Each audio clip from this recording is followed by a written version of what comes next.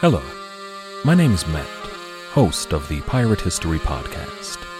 Pirates rank among the most mythologized and romanticized of all historical figures. It can become easy to forget that pirates were real people that had real-world concerns. If you like tales of high-seas adventure, daring do, and also want to learn more about who Blackbeard supported to be king, you can learn more about all of that at the Pirate History Podcast. Hi, this is Scott. If you're a fan of the ancient world, please help us get the word out. Like us on Facebook, follow us on Twitter, and rate the series on iTunes. Thanks again for listening.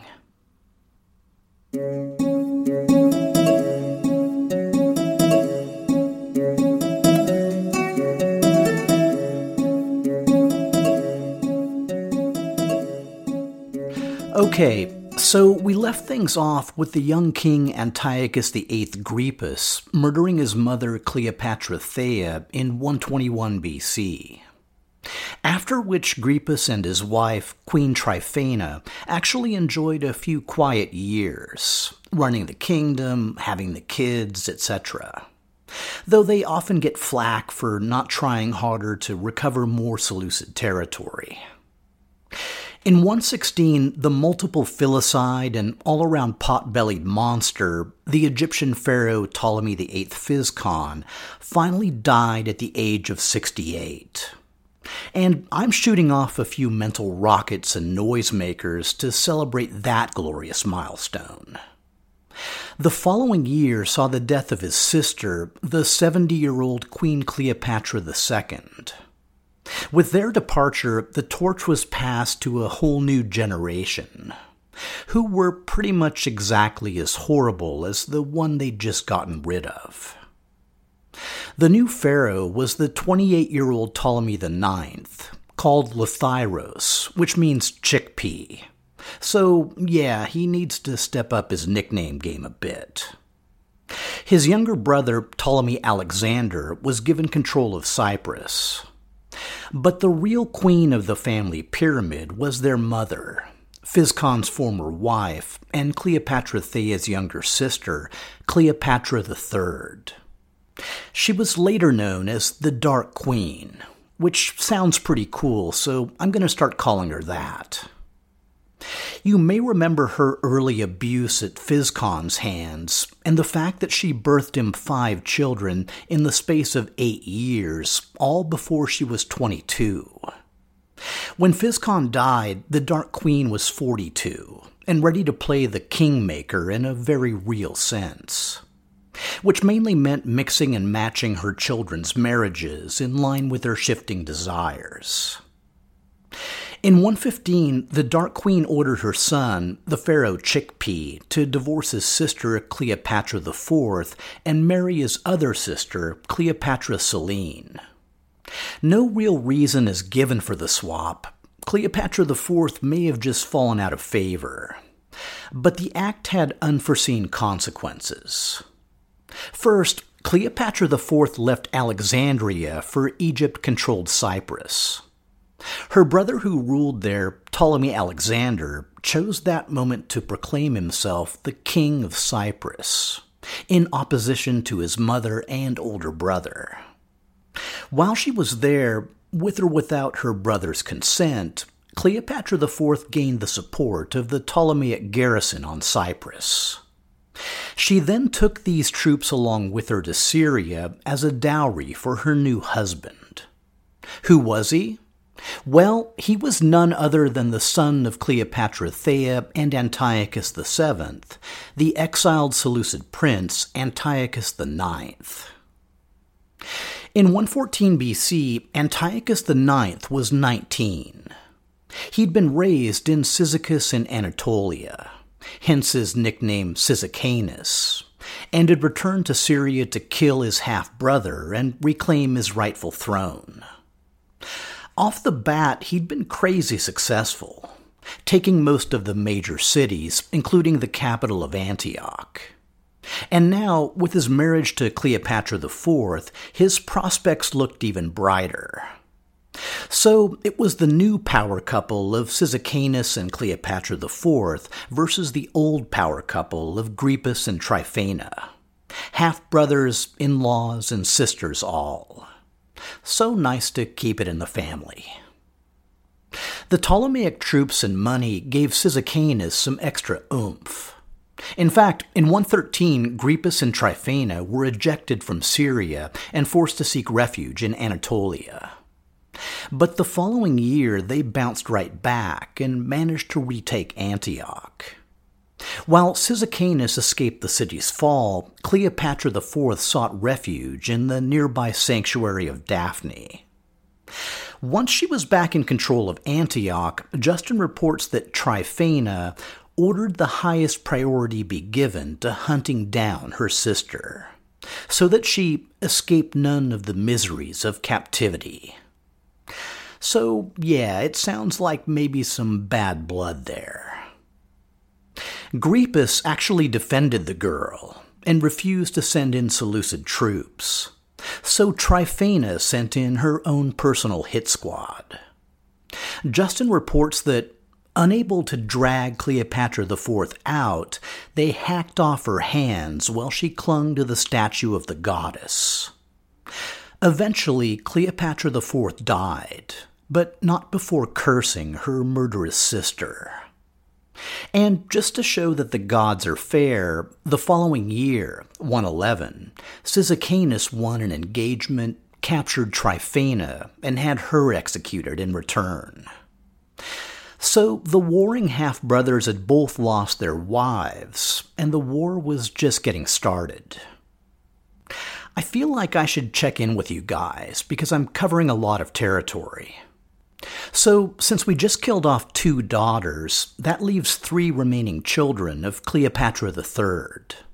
The current Egyptian pharaoh, Chickpea, his sister wife, Cleopatra Selene, and their brother, Ptolemy Alexander, the king of Cyprus.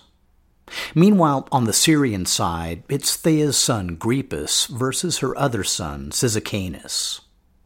Got it? Okay, then away we go. In 107, the Dark Queen of Egypt was ready for more musical chairs. This time, it was the pharaoh Chickpea out and her younger son, Ptolemy Alexander, in. Oh, and Selene, as long as we're swapping, let's divorce you from Chickpea and marry you to Ptolemy Alexander instead. You know, just for appearance's sake.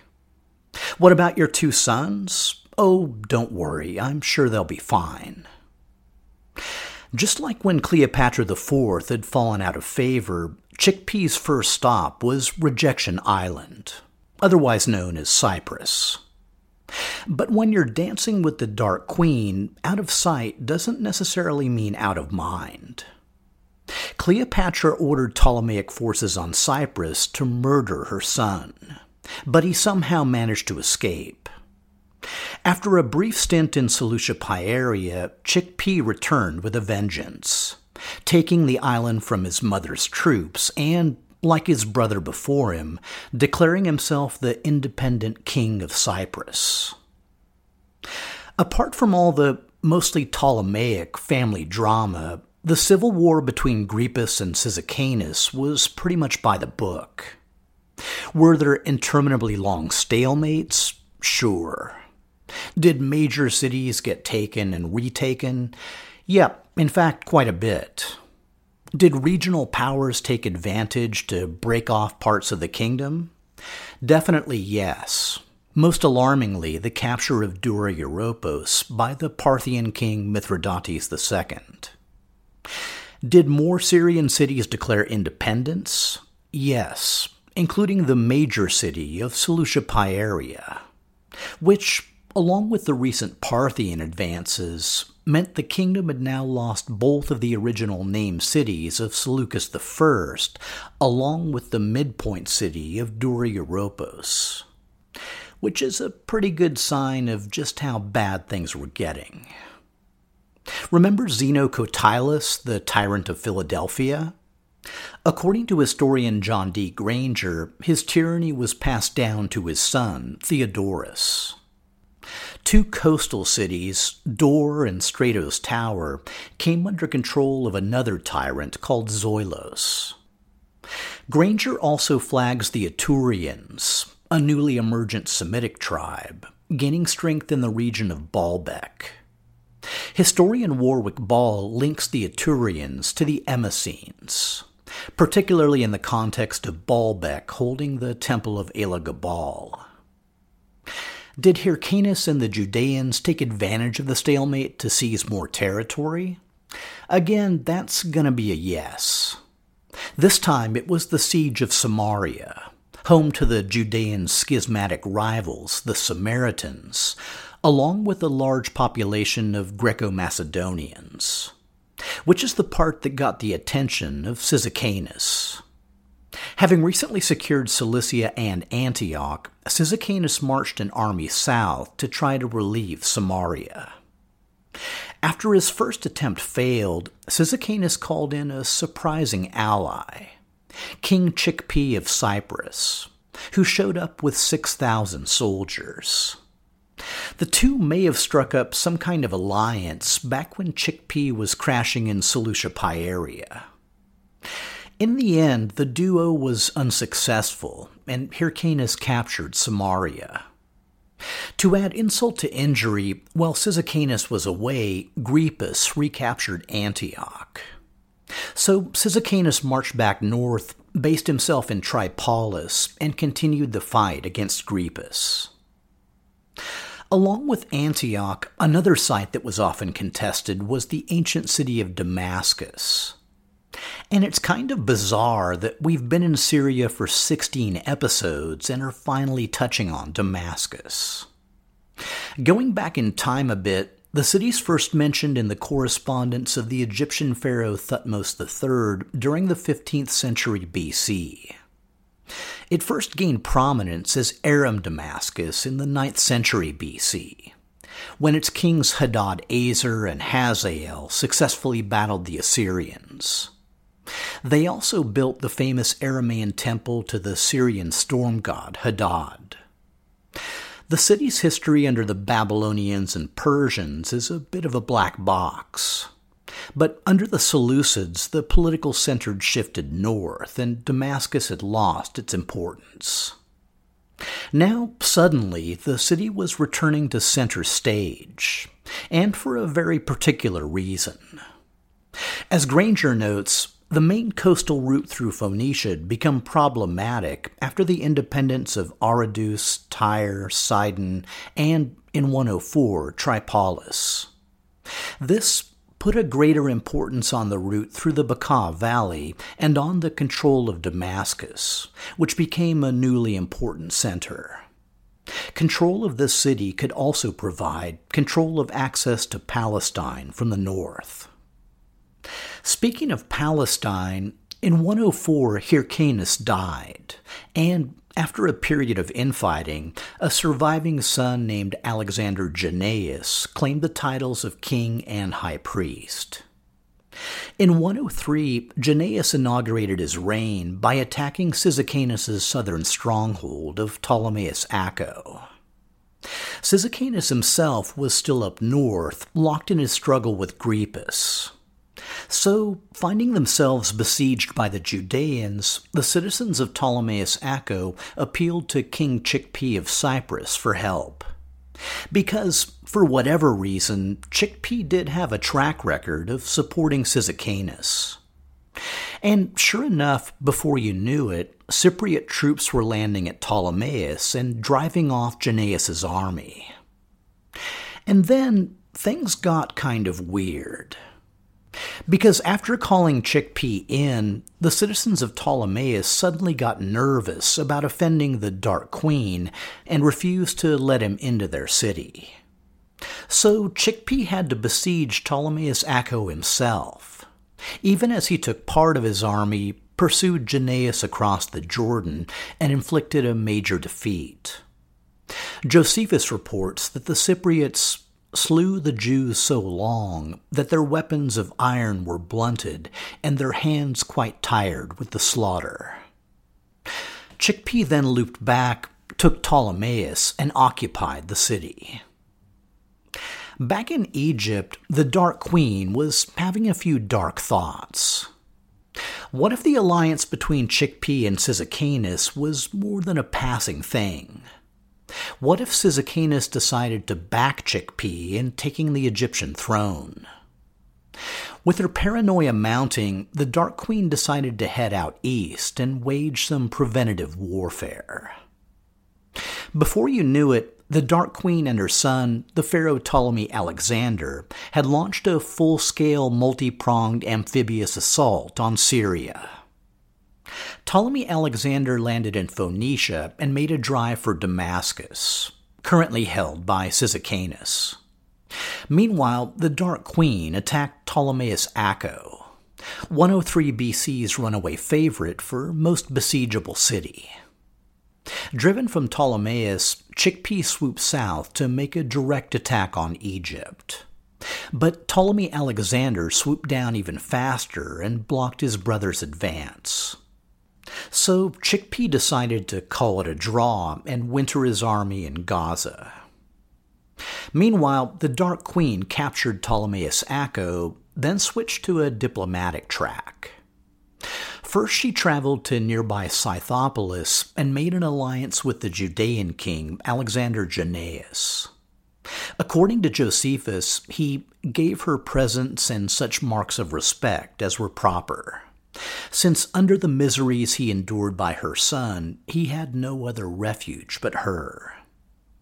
Buoyed by her support, Jannaeus went on a conquering spree, capturing Gadara, Raphaea, and Anthedon. The Dark Queen then ordered her son, the Pharaoh Ptolemy Alexander, to divorce his wife, Selene. Why?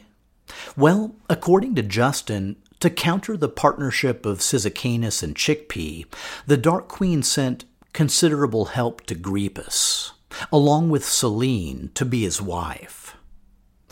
The help was likely the usual kind, either gold, Ptolemaic troops, or both. So, after being married to both of her brothers, Cleopatra Selene was suddenly the Queen of Syria.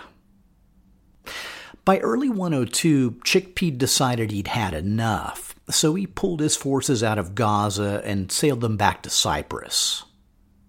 In response, the Dark Queen and Ptolemy Alexander made their own return to Egypt. So, for all the crazy Ptolemaic intrigues, not much had actually changed. The most important takeaway was that over the entire year or two of fighting, not a single Seleucid king had taken part, which meant that southern Syria, for all practical purposes, was no longer Seleucid territory. And just to punctuate that, right after Chickpea sailed from Gaza, the Judeans captured the city. Back in Egypt the following year, Ptolemy Alexander had finally gotten tired of the Dark Queen pulling his strings. Like, making him divorce his wife. So he killed her. Cleopatra III was 56 years old at the time of her death, and had ruled Egypt for 15 years. While it's hard to picture her being missed, she certainly managed to leave her mark on both Macedonian kingdoms. Once the deed was done, Ptolemy Alexander inaugurated his reign by marrying his niece, Chickpea's daughter, the 14-year-old Berenice III, which at least implies that with their mother gone, the brothers had reached an understanding. By 97 BC, the civil war between Gripus and Cyzicenus had dragged on for 17 years, which is way longer than any previous Seleucid civil war.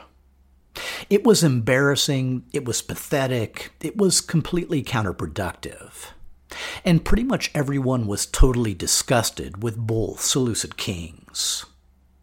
The population was largely eviscerated, lost to conflict, enslavement, or economic displacement, and the remainder didn't much care who happened to rule them. Finally, someone took it upon himself to break the exhausting stalemate. In Antioch, a senior official named Heraclion conspired to kill his boss, the 46-year-old king Antiochus VIII Grepus. Before you knew it, the deed was done, and the last son of Demetrius II, the man who'd poisoned Cleopatra Thea, was dead on the dusty ground. Heraclion's motivations are a bit confusing, since he didn't try to take the throne. But there's nothing confusing about what happened next. Cyzicenus marched on Antioch, captured the city, and married his half-brother's widow, Selene. Then he probably ran around the palace all day, yelling, "I win, I'm the king of everything." Finally, after 17 years, Syria was once again unified and at peace under the rule of King Cyzicenus. Man, those were a great couple of days. Days, you say? Oh, yeah. Because the recently killed Grepus had like a dozen sons with his first wife Tryphena, all of whom were immediately set on revenge. Okay, a dozen is an exaggeration, but there were at least 5, which is like full boy band strength. They were all born between 124 and 111 BC, making them between 14 and 27 years old. More to the point, they'd all been 13 or younger when Cyzicenus had murdered their mother. The first to make a move was a son named Demetrius, who captured the city of Damascus. While Cyzicenus was preparing a counterattack, another son named Seleucus struck at the other end of his kingdom, exerting control over Cilicia and preparing to move on Antioch. Before he knew it, Cyzicenus was under assault in the capital, which quickly fell to Seleucus. And in the very same year that his half-brother and bitter rival Grepus had been assassinated, Antiochus IX Cyzicenus, the last son of Cleopatra Thea, was killed by Grepus's son. Cyzicenus' wife, Cleopatra Selene, managed to escape and flee to the city of Aradus.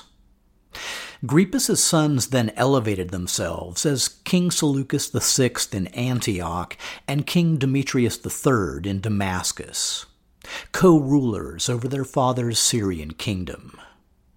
Their remaining 3 brothers came down from Cilicia and joined Seleucus in Antioch. So this was the world of 97 BC. 2 Seleucid brothers peacefully co-ruling in Syria, while 2 Ptolemaic brothers, Ptolemy Alexander and Chikpi, ruled over Egypt and Cyprus. And as far as we can tell from the sources, they all kinda sorta got along. Which sounds like a recipe for some sort of equilibrium. But, and yes, with the Seleucids there's always a but, it's also true that this whole period had played out in fairly splendid isolation, with neither Rome, the Parthians, nor the neighboring kingdoms having that much of an impact. Over the next few years, this would drastically change, and the dynasty learned that even 5 brothers was no guarantee of longevity.